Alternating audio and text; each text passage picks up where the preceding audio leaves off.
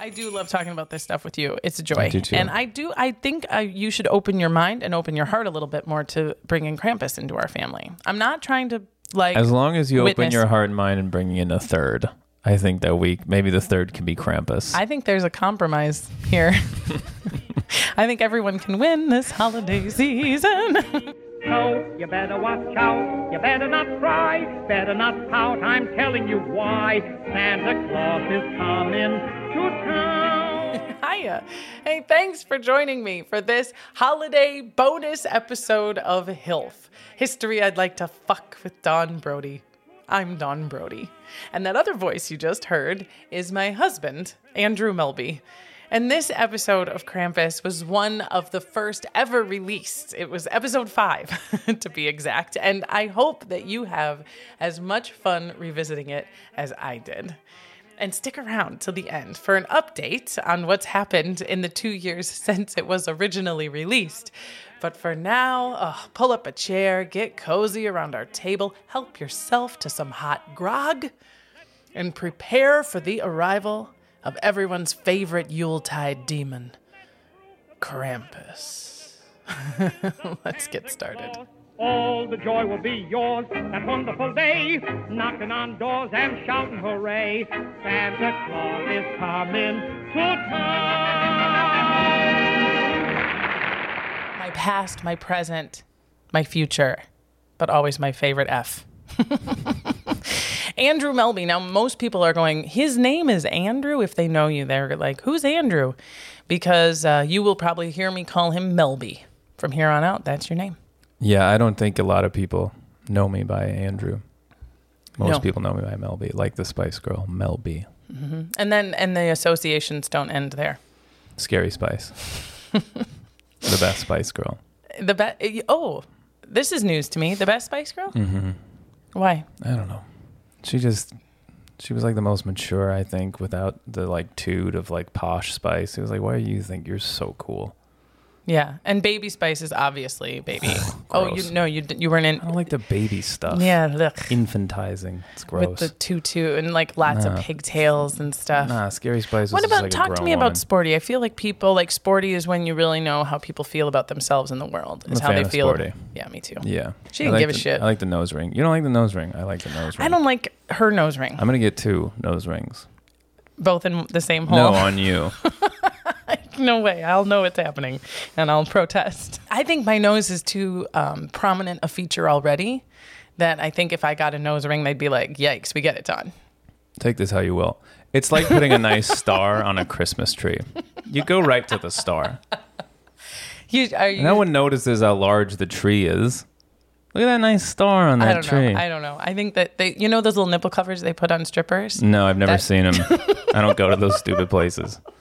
That doesn't distract from the tree. That people are looking at the star and the whole tree. You can't compare strippers to Christmas trees. I just did. So Beatrice is at school and we have a little time sitting here and my husband, I don't even know if you assigned me this subject. We were out for a walk with the dog, with the baby around the block. And I was talking about what I might do for the holiday timed episode of HILF, and you casually said, you should do Krampus. And I don't know if you knew that was you had just assigned me Krampus and that you would be my guest, but I was like, whoa, Krampus is a great idea. And it'd be awesome to sit down with my real life husband and the H that I like to F so well because it's a new podcast. It's only our 5th episode. People are just getting to know us, and I have a hunch that they're about to get to know me and you a whole lot better. And I should say Krampus, for those of you who have never heard that name before, is sort of the short version is he's a spooky ass Christmas devil. Yeah, he sort of like goes around, fucking up these kids that aren't doing right. It's like a better version of Elf on the Shelf. It's a really good way of putting it. Yeah. I've been carrying around this book that I've been reading for a while, and you've been doing your best at not sneaking peeks and trying not to know too much about it in advance. But before we get into this spooky ass Christmas devil, I'll give a little bit and then you fill in the gaps. Okay. What the folks need to know. We met, in Minneapolis, Minnesota. You were a film student. I auditioned for your student film. We didn't smooch though. We were buddies for a while, and then we smooched, moved in together, lived aboard a houseboat on the Mississippi River for a while. I lived on it for 3 years. Melby moved in. Then we stayed another 6. Then we got into an RV. We drove out here to California, lived in an RV in Van Nuys, this weird little trailer park for 4 years before we made good. And by we made good, I mean you made good. You got a proper job. and we got a condo, had a baby, and here we are. That's our short version. What would you fill in, other than how much we like miniature golf? I'm not good at talking about myself, but yeah, that about covers it. Do you want to talk about your job? Sure.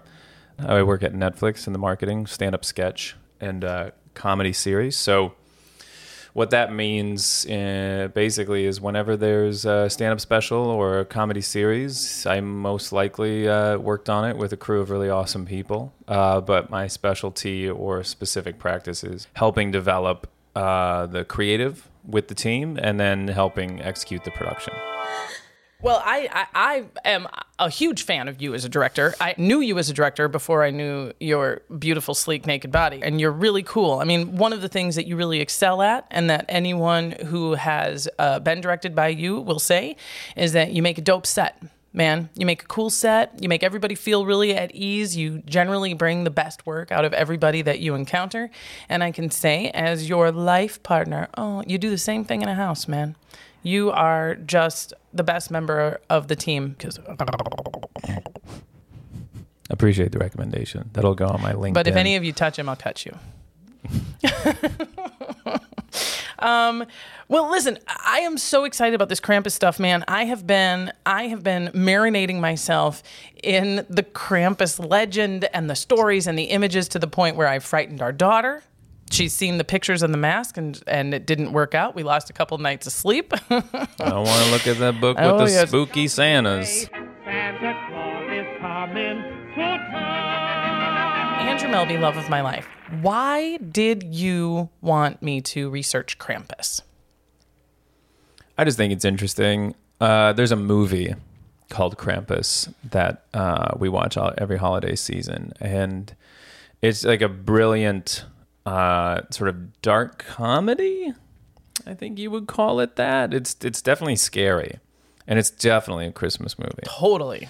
And it also has that like Christmas moral that you're looking for in a good Christmas movie, and then it flips it on its head at the end. I recommend watching it. And ever since I saw that movie, I was vaguely aware of Krampus before that, but I just felt like there was more to know about this. You know, it's a deeper well than the movie. I mean, the movie did a fine job, and it didn't need to go any further. But they were drawing from something bigger, and so people can get into the sort of the holiday aspect of it. Yeah. Well, it's such a great idea, and I actually think that most English-speaking Americans came to Krampus in a very similar way. Saw a visage of the creature known as Krampus.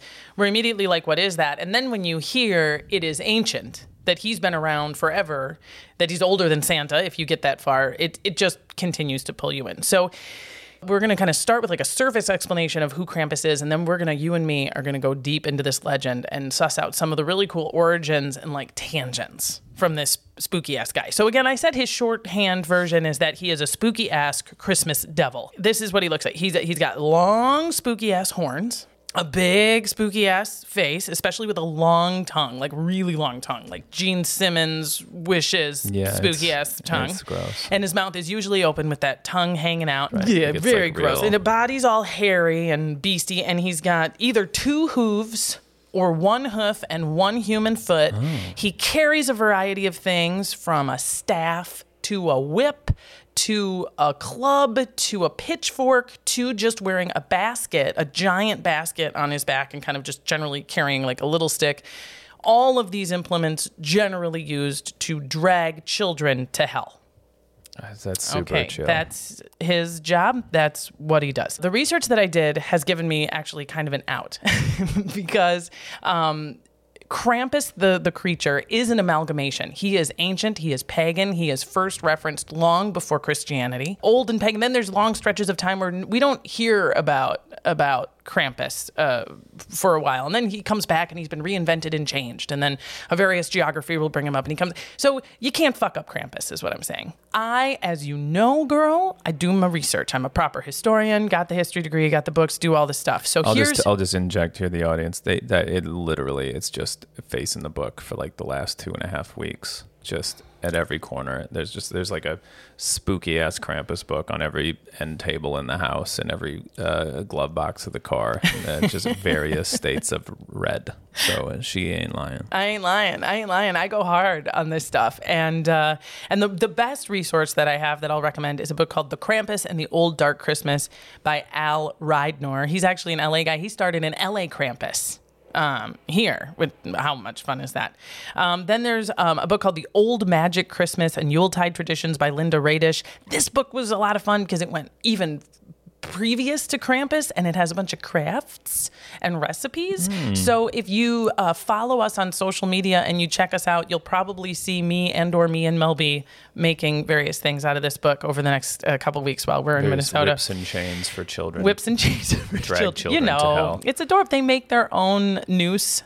You can get everything from Joanne Fabrics, sponsored by Joanne Fabrics. Not all of the stuff in there is spooky stuff. She's got just like snowflakes you can hang in the window too. But secretly the snowflake is all made of like witches' hats. Anyway, and then a fun book called just Krampusnacht, 12 Nights of Krampus, which is an anthology of 12 short stories that all star a various Krampus character. And it's great for reading around the spooky fireplace and getting everybody kind of in the spooky holiday spirit. I watched a couple of documentaries and, of course, as Melby mentioned, the dope 2015 Universal picture Krampus starring Toni Collette and Adam Scott.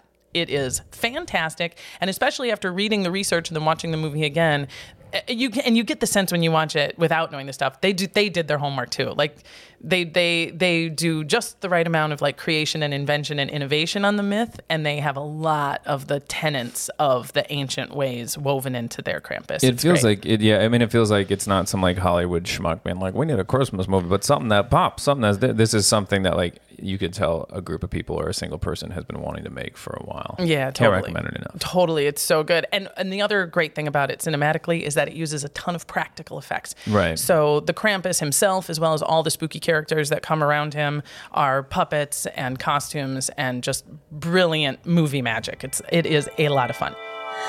Where and when does Krampus come from? He is pretty specific geographically. Came from Germany, Austria, northern Italy, the Alps, the Bavarian Alps, these places that they got winter, girl.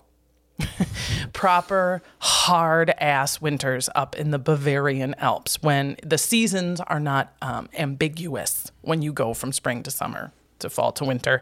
And so their ancient and pagan traditions all, of course, were very in tune with these dramatic seasons and how these dramatic seasons change. He is one of a few of what are sort of generally referred to in this pagan time as these dark winter characters, these Yuletide, winter solstice, spooky characters. The oldest, the one that predates Krampus, is a witch named Perchta. Oh, let me just actually start before I go any further. I want to say I happen to know because of, podcast analytics that I have about a dozen listeners in Germany. And I'm so sorry for what I am going to be doing to your mother tongue in this episode. Me and Google did our best to get the pronunciations for a lot of these cities and towns and characters. And just know I'm going to do a bad job, but I'm going to do it loudly and consistently badly. That's all we can ask for. That's all we can ask for. So this witch, this like original witch, her name is Perchta. And her original role, where she would appear, is on this eve, as we are going into these deepest, darkest days of the end of the year. She was particularly focused on housekeeping. All of these dark characters are just generally concerned with, are y'all ready for the shitstorm that is winter that is coming? Women, have you finished your spinning? Have you turned the wool into yarn and fabric? So Perchta comes in, and if you've got unwoven fabric, wool in your house, done. you're fucking. And when you're fucking done, Perchta, she guts you with her sickle, pulls out your intestines, and stuffs your carcass with straw. I mean, it doesn't feel like an overreaction to me. I think that you've got to get your. Yeah, I mean, do you? No questions. She, that was her harshest punishment. I don't know. I think she could have gone further. She could have probably gone. I think That's where Krampus comes in. But that was her job. And you also would leave her food. And you had to eat the right food. If you had like eaten some meat and it wasn't time to eat meat, another gutting would happen. She'd get that when food is out. the right or wrong time? If you were supposed to leave food for her and you didn't leave out an offering for her, you getting gutted.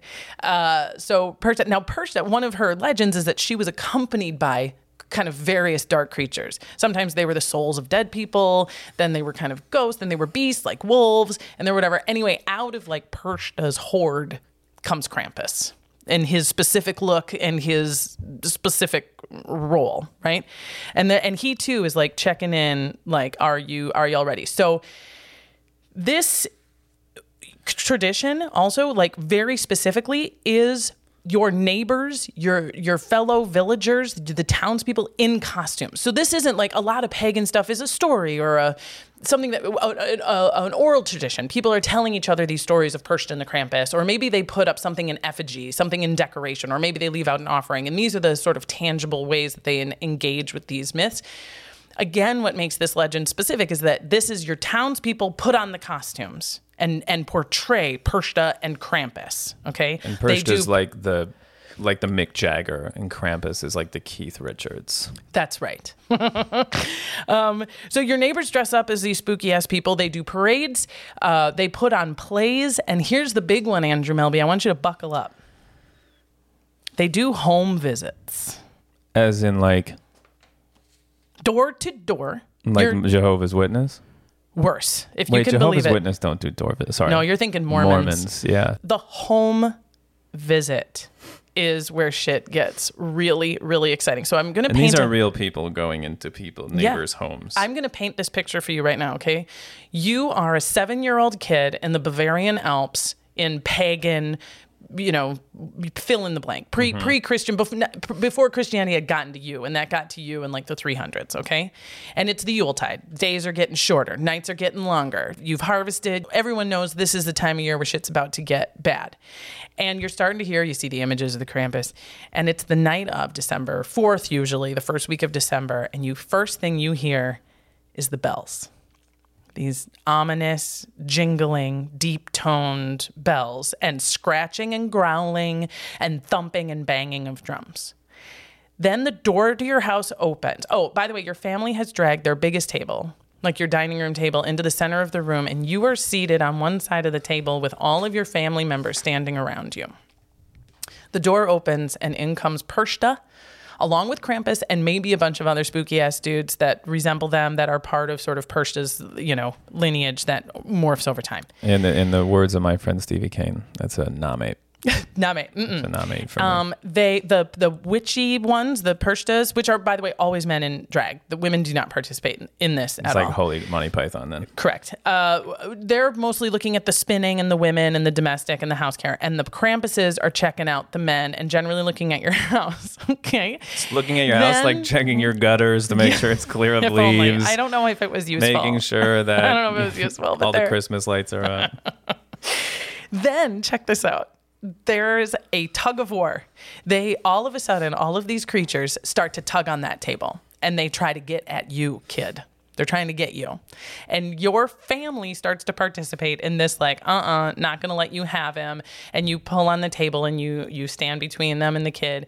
And then at some point, it's over. And sometimes they get the table and the kid, and they throw them out in the snow. They don't take them to hell. They just throw them out in the snow, and it's all very funny, very scary. Catholicism is not looking so bad at this point. So when it gets to them, they're like, you know what? Creepy fuckers don't show up at my house and pull at my dinner table. Like, this is like, no. Little do they know. Little do they know. And then they're like, see you later tonight when I come and gut you and stuff your carcass full of straw. Now, of course, no, thank you. Like, this is too much. It is horrifying. You know it's bad when you're like, give me some Catholicism. That's right. Priests, nice and no safe. problem. So why? Here's the thing. I don't think there's any way that you could even begin to understand such a tradition, and certainly such a long-term tradition, if you don't understand deep, dark winter and how hard and how ominous the oncoming of a deep, dark winter is. I think we can appreciate that. I think that we can also. Andrew Melby, would you please tell our listeners what it is you know about deep, dark winter? Around the time of November, everything in our dear hamlet of St. Paul, Minnesota, dies. We mentioned earlier that Melby and I lived aboard a houseboat. We lived aboard this houseboat on the Mississippi River in St. Paul, Minnesota, which is one of the coldest cities in the world. It is particularly cold. The latitude and the longitude, the location of this, does have similar weather, actually, to these Bavarian Alps and these various places that we're talking about in Europe. We don't have the same elevation, so it's obviously very different. But the idea of how long there is cold. Now, I am recording this right now where we live in California, which does have winter, but it's like in lowercase italics winter. It's 57 right now. Yeah, you get longer nights, and it is colder, of course, and there is a change in vegetation, but you're not, if your car runs out of gas, you don't die on the side of the road. We would play a game when it was below zero as kids, where you'd take off your glove or your mitten and stare at the back of your hand as it steamed like it had just come out of the oven, and you would wait, like holding your hand over a flame. How long could you keep your hand out there? And you'd see the skin on the back of your hand start to turn white and crack. I mean, friends, there was a day I heard, and I confirmed it was true, that it was 44 degrees below zero in St. Paul, Minnesota. At that moment, colder than the surface of Mars. Sure. And what happens to you when you're in this winter landscape is one thing. What happens to you when you are anticipating this winter, because you do it every year? You know what you're going to feel like when it's January 15th and you're well past the holiday warmth and you still have 4 more months of darkness and cold, and you're scraping the ice off your windshield, and your face cracks, and every cute outfit has a stocking cap and boots, and your car won't start, and the stakes are so high, if you fall down and get hurt, you get covered in slush, and the salt destroys your car, and your dog's feet are all cracked and chapped because they got to walk in this garbage, and then you get, and it's just so fucking awful.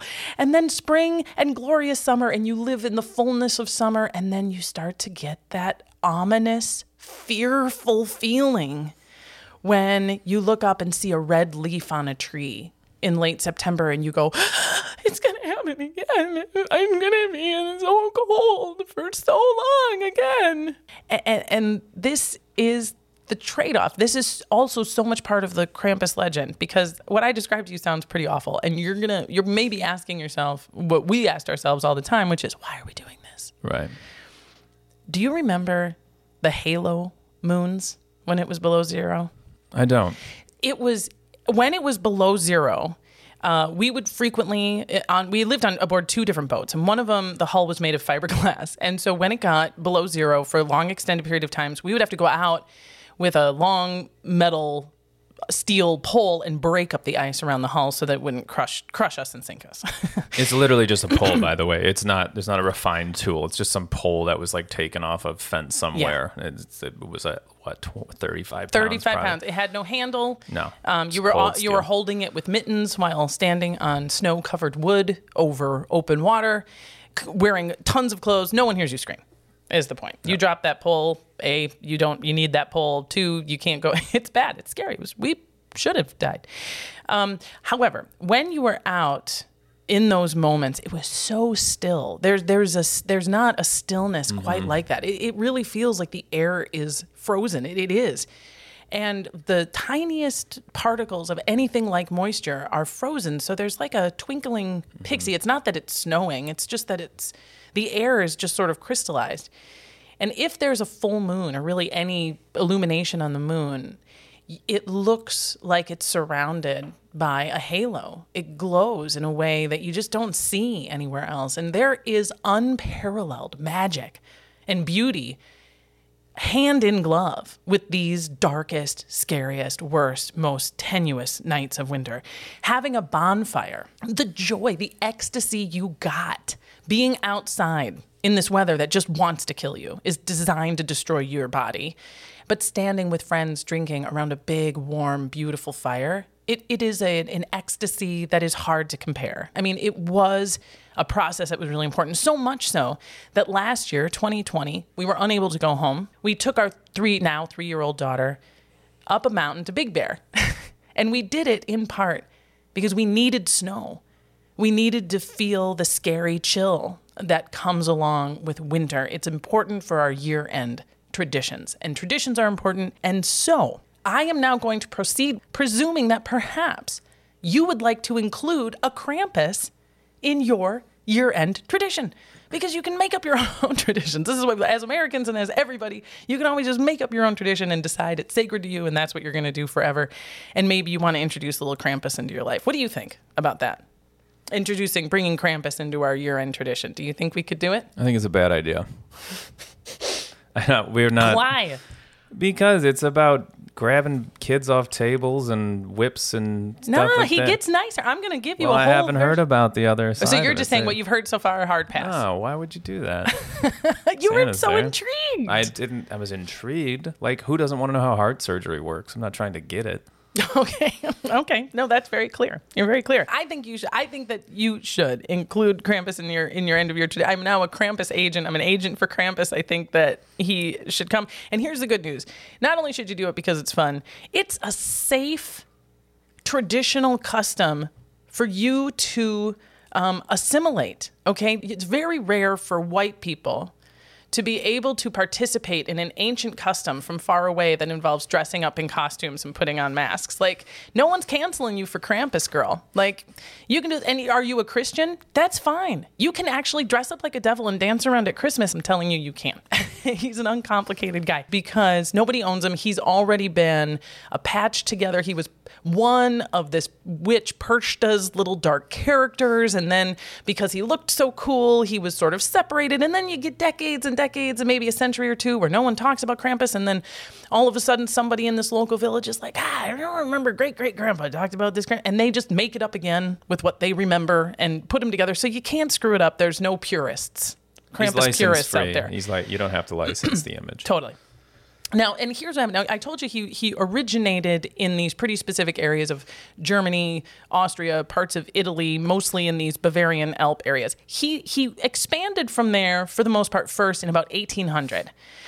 And this is because people started migrating to cities, of course, big cities, Munich, Salzburg, Berlin, and in Austria in particular, they got the post office for the first time, their first independent post office. And what the post office needs to do, of course, is make money on postage. They need people to send cards. And so they started a holiday card promotion, right? It makes a lot of sense. And one of the things they promoted in this 1800 is these Krampus cards, because there's these hicks from out in the middle of these Bavarian Alps who have this weird-ass tradition with this Christmas devil, and they're going to send these cards home. So the commission sort of comes down from the new Austrian post office, make us some Krampus cards, to the artists. The artists, of course, are not these Bavarian hicks who have ever encountered a Krampus, and they're hearing about this guy the same way we are. They're getting the bullet point list, which is like, we need you to design some holiday cards with this Christmas devil. He's got horns, covered in hair, long-ass tongue, eats kids. And they're like, what?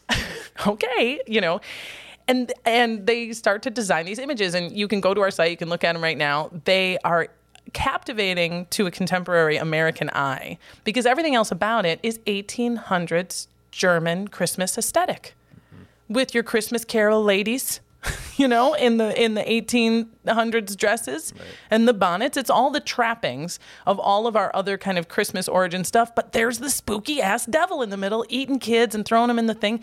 And these artists were sort of punting with the devils they knew, which is the devil and Pan and other hooved creatures, and they're sort of, filling in the gaps. These cards become pretty popular. They say greetings from Krampus on them in a font that is very much the font you see on all the other cards that don't have the devil on them that we're like used to seeing, right? Flash forward another 200 years, right around the late 90s, early 2000s, we get us the World Wide Web. Heard of it? Mm-hmm. And long before it gets really bad, we were just sharing cool pictures for like a really long time. And people, nerds about various nerd things would be like, who wants to nerd out with me? And that was basically what the internet did. And in about 2000, the World Wide Web gave the American World Wide Web audience these Krampus cards, these pictures for the first time. And we were like, what the hot hell is this devil on these Christmas cards doing? And people were like, it's real. And they were like, well, the devil's not. But what? They were like, no, these were cards that people would give each other in these places. We were totally intrigued. 2004, this guy makes a coffee table book that features these Krampus cards. And we are even more intrigued. Then you get the movie Krampus about 9 years later, right? Because it was so immediately intriguing. But again, what this means is that for most English-speaking Westerners in North America, we became aware of Krampus around the same time as Sex and the City came out. So like anyone who tells you that their grandma used to do a Krampus at their house is either lying or they're off the boat German grandparents from a very specific city in the Bavarian Alps. Now, let's say that you have decided, yes, I want a Krampus in my holiday tradition. I want to be Krampus. Maybe you want to make a Krampus uniform. And I've already told you you're off the hook. You can do whatever you want. There is no sanctity here. But you love the podcast Hilf. You like history. You like authenticity. And you want to do it, quote unquote, right. You want to do it as right as you can. Okay. If you're looking for an authority, it's in Bad Gastein, Germany. This is a small, Bad Gastein. Please, someone in Germany, write me a letter. Bad Gastein is how you spell it. And if you're Googling it, that's what you're typing in. This is a small town in Germany where the author of the book my husband is currently flipping through went. The first chapter is him going to the Krampuslauf, the Krampus run that takes place in this Bad Gastein. And so if you're looking at hosting or attending, here are the must-knows. If you don't want to screw up, if somebody asks you a question, you want to answer it properly, here's what you must know about Krampus. 1, Krampus is not the anti-Santa. He is also not a dark Santa. He is Santa's co-pilot. Okay? Actually, more appropriately and more accurately, he is St. Nicholas's co-pilot. When I described the initial visit, the home visit from the Krampus and the dark creatures and the kid sitting on the other side of the table, your eyebrows were up in your hairline and up to the ceiling because that sounds horrifying, right? Yeah. You can imagine when the church gets up there to the Bavarian Alps finally.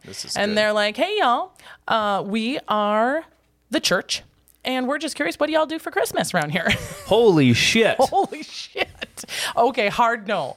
Okay, witches and the devil dragging children, absolutely not. And they hard ban. So they put a ban. They were like, no. Oh, all right. Okay, the bans don't work. For a lot of reasons, the primary reason the church ban doesn't work is because they are out in the middle of nowhere. It's hard to get to these places. You come in and you go, now you stop that. And then you come, And the bottom line is the Catholic Church knows when to fold them. And has, especially when they come up against a pagan tradition, they were well aware of how to just, we can, okay, here's what we're going to do, right? So the Catholic Church is like, all right, never mind. We ain't going to make a ban. We're going to make a band. Okay? And we are just recasting. We're just reimagining this. And here is how the home visit goes now. Okay, so if you're that kid who sat on that side of the table, let's say, you're now a grandmother and this is your grandchild. Here's how the home visit goes now. Okay, you all sit on the same side of the table. You wait for the people to come through the door. Okay, the door opens up. The first one in is St. Nicholas. He's nice. He's got a long white beard. He's carrying a staff. He's wearing all white. He's smiling. He's super nice. He does want to talk to you, kid. He wants you to perform a catechism, sing a psalm, prove some Catholic knowledge that I need everyone to know and say and recite and blah. You may have noticed, Melby and I, not Catholic. So in addition to mispronouncing and screwing up German words, forgive me, my Catholics, if I'm like, the stuff that you say to the guy. I don't. Now, some of these home visits with St. Nick, they got a little dramatic. St. Nick might have been given in advance by the parents. Like, this twat keeps slapping the dog. Like, could you come in and be like, I see you slapping the dog, stop that. Yeah. Or they leave a little note outside so that when St. Nicholas comes in, he can kind of pick up the note, do a little fake psychic stuff. Then, if you did it all right, you get some presents from St. Nicholas. Then St. Nicholas backs up and goes, "Go at 'em, spooky guys." In his shadow. He's sort of in his wake. And the same spooky ass freak shows that came out before do their same spooky ass shit. Okay. Krampus is now on a chain that St. Nicholas holds. Oh, that's nice. And if things go too far and the cacophony gets too big, he pulls the gimp back. Come on now. And Krampus is like, okay. But it's also like, if the kid's been bad, he's like, go on then, get him. And one of the things Krampus does is put candy on the floor, and then when the kids come to get the candy, he kind of swats them with a broom. This is great.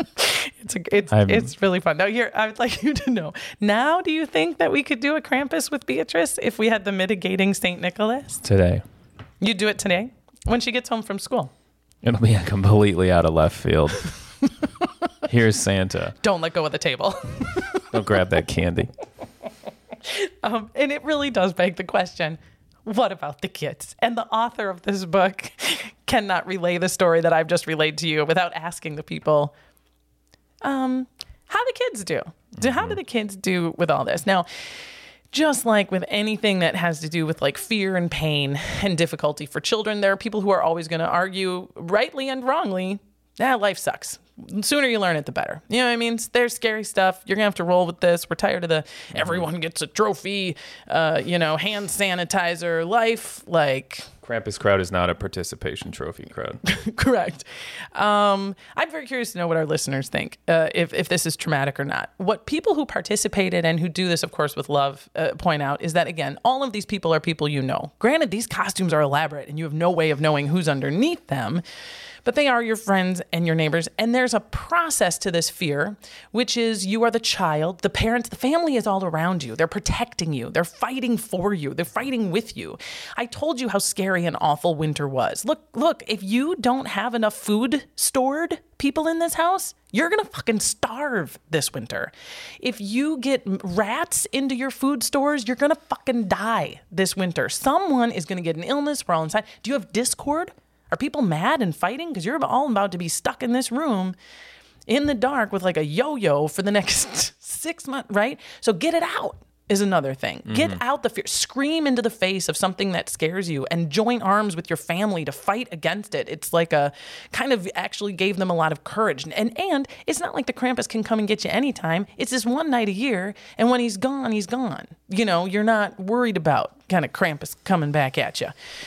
Also, you get to, as you grow up, you get to be a Krampus. Like, you start to recognize how the men in your life and in your line have a Krampus costume, and you get to then be the person that is on the other side. Passage, and it's a full rites of passage. Now, that's for boys, right?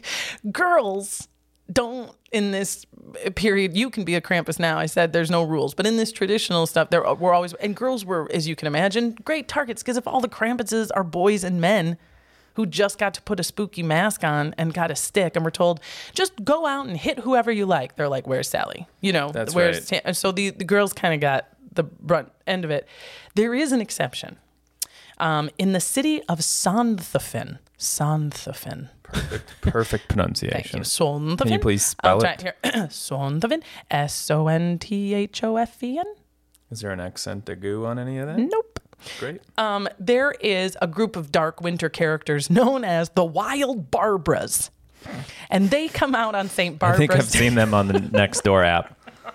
They come out on the day before, like December 4th. It's like, and it's St. Barbara's Day. Again, I'm not Catholic. And even if you are Catholic, actually, you might not know who St. Barbara is, because I think the Vatican eventually was like, nah. They like ditched a bunch of saints in the 60s, and I think Barbara got the axe. But Barbara, it doesn't even matter what her myth is. The bottom line is that a bunch of saints. I have this image of them in the garage at the Vatican, just like going through old boxes, and they're just like holding up like who's this? Lose him. Saint Barbara? Yeah, I never bought that one. Lose it. She was, ugh. Go ahead, throw it. Like, does it? Yeah, poor Barbara. But these gals in Sonthofen, it's only women. You have to be over 16 and unmarried, and they wear these giant, like, primitive robes with like aprons and old peasants' dresses, and these crazy masks that are made entirely out of pine cones, sticks, leaves, lichen, moss, stuff that they found out in the woods. Then these 80 or so women and girls head to the downtown Santa Fe, the like city center, and they just chase people and hit them with sticks. Fucking great. And they especially go after the boys, and they basically hit your legs until you jump high enough. I mean, it sounds like a blast. Now, there's a little bit darker, another female kind of Krampus-y tradition, which is the Dark Lucies. They are found slightly outside of the region we've been talking about. This is in the Czech Republic and in Scandinavia. And the Dark Lucies are more like your original Perchta. They got these beak, like kind of Tim Burton style masks, like that long top jaw beak and the second, long jaw. And they carry scissors, sickles, knives, and they're all about your guts, girl. They like twist your intestines out on a spit. They're sometimes featured, they carry severed heads and severed legs. They are very, very spooky and not nice at all. And is probably part of the reason why there was a witch trial. Because you can't see a lot of this stuff.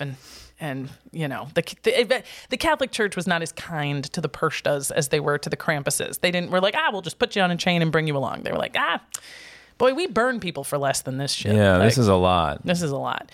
So there were some Alpine witch trials in the 1490s that tell us a little bit more about the Dark Lucies, if you're curious. But listen, that is where I am going to take a small break so that you can look through a few more pictures and make a fluid adjustment. When we come back, I'm going to give you even more Krampus material for your Krampusing pleasure. I'm serious. I am trying my best to get a Krampus into our marriage, but I don't think Melby's buying it. Now, a reminder that you can find us on Instagram at Hilf Podcast, where we have pictures of Krampus, the Krampus cards, and links to all the fun and spooky books I reference. And while you're there, Follow me, follow me, follow me, follow. Follow me, follow me, follow me, follow. Follow me, follow me, follow me, follow.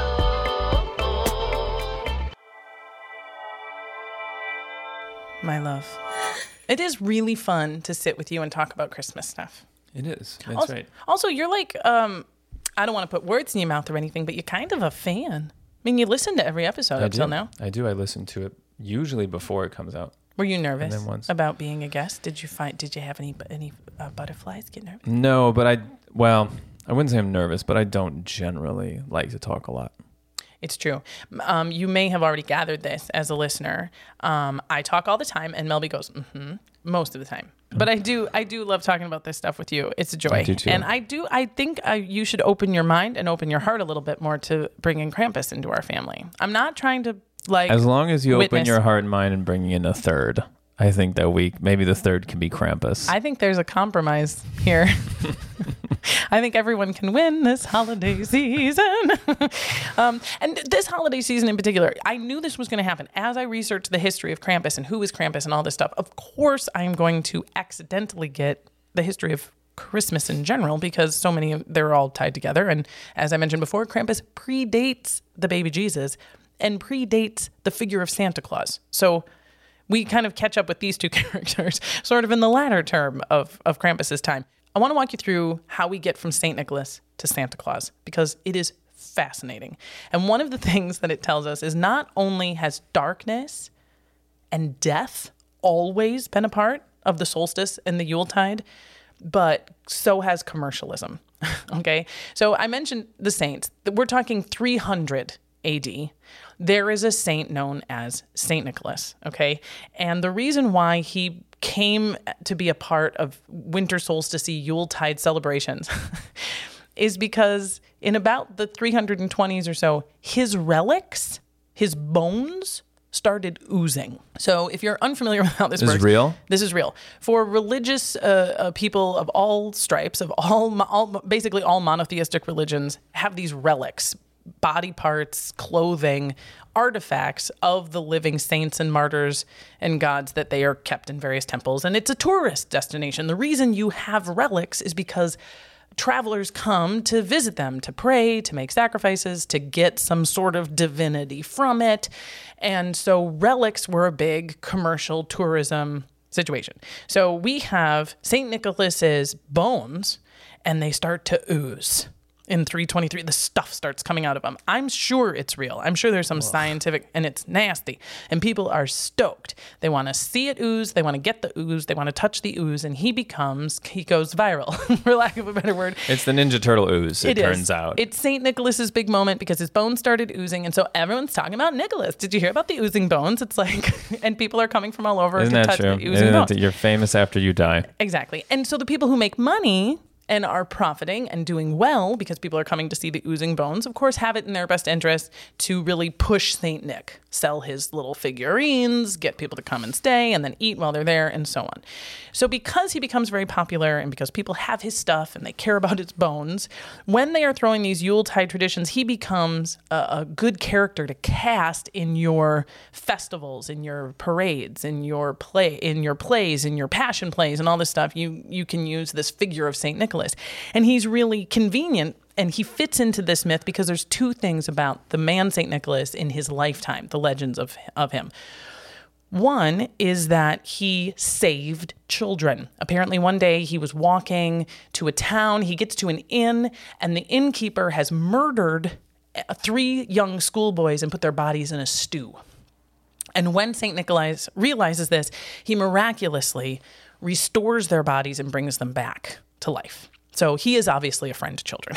That is one of his things. Yeah, that's a good thing to do. There's another story about him where he's similarly kind of moving about through the world, and he hears of a father so poor he can't pay the dowry of his 2 daughters, and he is going to have to put them into prostitution.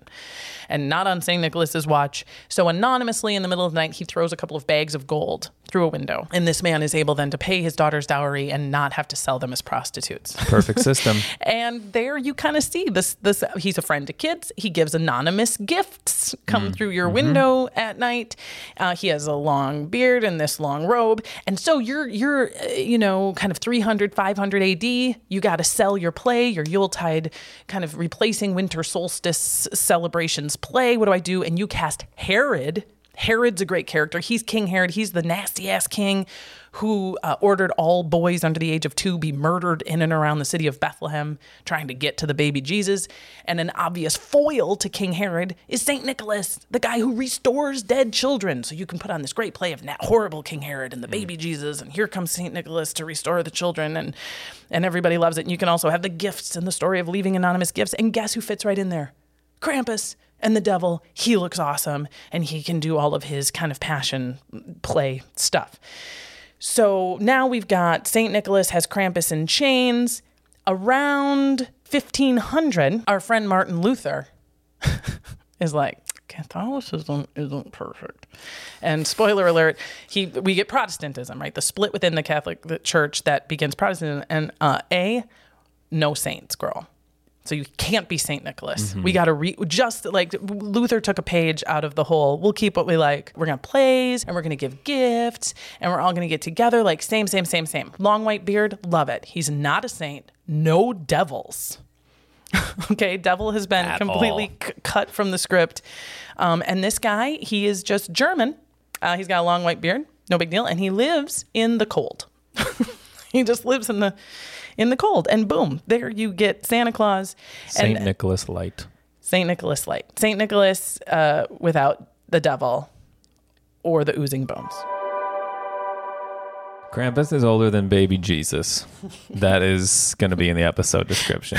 I'm here to prove it. I haven't gotten, this is probably tempting fate, but I haven't gotten any mean emails yet. I haven't done or said anything. I think it's because I put fuck in the title. Yeah, that like keeps the nerds out. Real sensitive people are like, history, I want to, no, I'm not going to listen to that. And that's fine. I don't know if you caught or had a little tingle with some of the other origin stuff that you've heard so far in our tale. The house-to-house visits, right? Why does Santa go to everyone's house on the night before Christmas?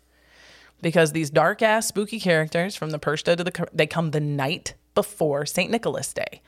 That's when they would arrive, right? Checking out if you're naughty or nice. That was, Pershta was doing that. Did you spin your wool, girl? Like always making sure if you're doing the right thing, like checking in on you to see how things are. The jingling bells. Why does Santa's sleigh have these jingle bells? Well, because Krampus and all these other dark characters always had bells. And one of the reasons Krampus and all the dark characters always had bells was because, again, further back, part of the origin of this tale in this Yuletide wintertime thing was that the shepherds who had taken the livestock out of these Alps, deep, steep valleys, they would have to graze their livestock, of course, really far away. And at the end of the season, when everything was getting slaughtered and getting butchered and getting put into stores, you bring all that livestock back, and then they collect the bells, and then they come collect their money. Mm-hmm. So when you start to hear all these big jingling bells, long before the association with Yuletide, you're like, them shepherds come to get their money. Mm-hmm. And one of the added benefits of all those bells going all over the place is that if you're an employer who owes someone money, you're like, there's a lot of them. They're all coming. I should pay this guy, right? Leaving out milk and cookies. This, again, goes back to Persia. You better leave that food offering for her. This is, the reason you do it is twofold. It shows that you have just enough. You have enough to leave a little extra for someone. It's a way to prove it by leaving a little more than you need out for me. And girl's hungry. And girl's hungry. She's got a long night of intestine spinning. You ever pulled someone's intestines out of their belly? Yeah, duh. Because they break. The idea is like peeling an apple. You want to try to get it on one long, continuous strand. Yeah, it's like making pasta from scratch. And also, there's always that ominous, playful. Like, one of my favorite Christmas carols starts with, you better watch out. Mm-hmm. You better not cry. Like, we just kind of know in our bones that there's just an underlying ominous tone to this whole time of year, and that's why. Okay, so you're like, oh, I'm in. Dawn, you've done it. You've converted me. My husband is not thinking this, but perhaps one of you out there is like, yes, I got to have a Krampus in my life. What else can enrich this experience? Here's some things you might want to insert into your Krampuslauf, your Krampus run. Your Krampusnacht, Krampus night. Bless you. The Rempler. The Rempler is a fight between two meeting Krampus troops. So if you live in this bad Gaston and other places where there's like a West lot Side Story sort of thing. They kind of it's hard to snap with hooves, but yeah, they clap. They gotta go. But if you encounter, if you like find yourself coming up against another Krampus, you have to fight. They're pretty stylized. They can get really violent, but they're generally really stylized. Usually your St. Nicholas will call it off. Like your competing St. Nicholases will be like, that's enough, and pull your chain, and then you're done. And it always ends in a hug. That's nice. Which is nice. You could burn a witch in effigy. Oh. That's a very traditional thing to do in a lot of places. Persia, this is a fun little tidbit. You can imagine your kids are sitting around after one of these visits, and they're curious. Dad, who was wondering. that? They're wondering. They got some questions. Wow. If their guts aren't pulling out. Who are they? And are we safe? Where's me guts? And one of them is where did they go? Where are they when they're not here? Yeah. Where do they go? Where do they live? And so there was a lot of myths that Persia lives in these various caves. They'd be like, oh, well, she goes, and you just point over there. A couple They're peaks, not going to find out. That cave. Oh, aren't they? Eventually, some little twat is going to be like, I want to see that cave.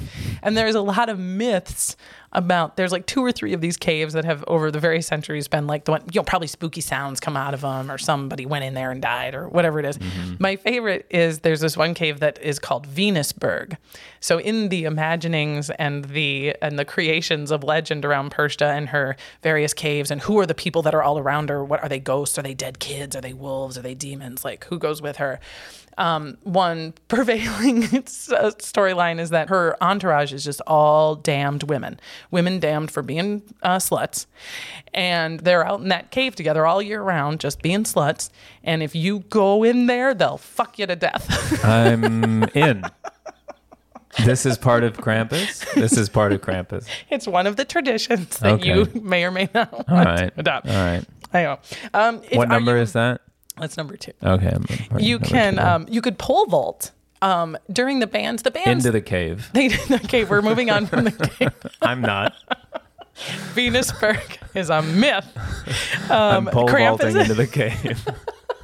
We started. And I don't care who comes in. Nobody's pulling me out by chain. St. Nicholas can suck a butt, not leaving Venusberg. Well, you could pole vault into the cave, but generally the pole vaulting is because these bands, I told you very shorthand, the Catholic Church was like, no, and tried to ban this whole thing outright. And then they came in and they assimilated. Of course, there's a small series of events between trying to ban it and going ahead and letting it go.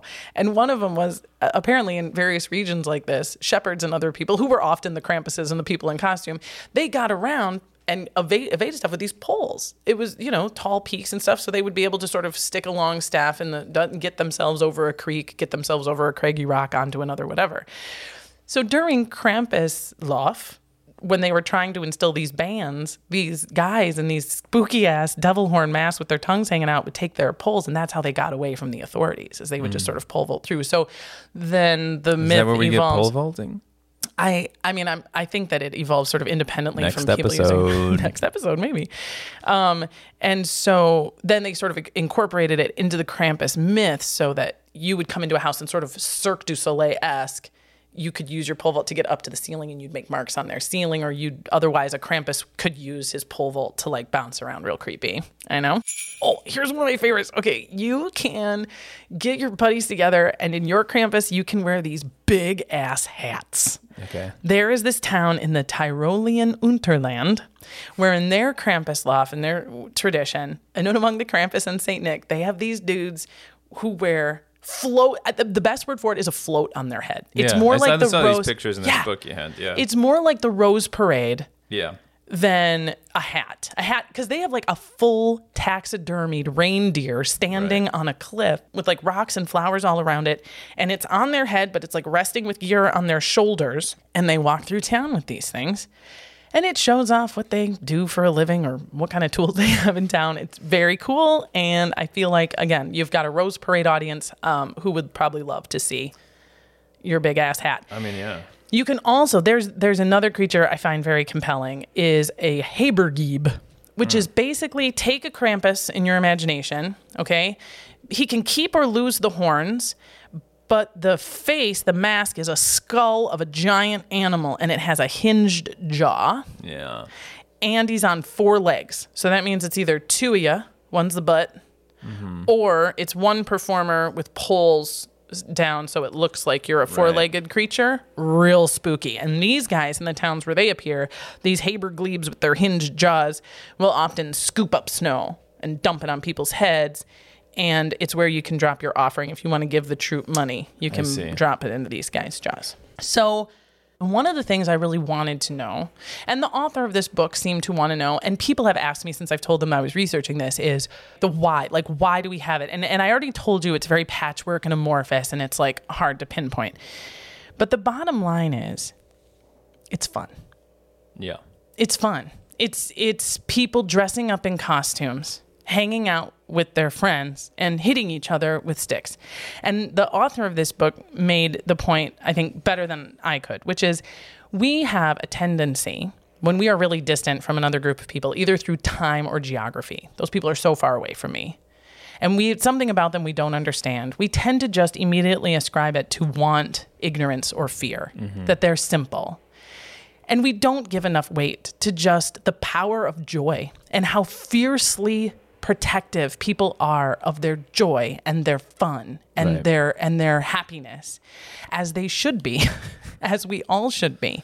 That we would think that because we see it from history as something frivolous, that people wouldn't fight and die and go to great lengths to preserve these things, and they do it just because of how much they love to do it.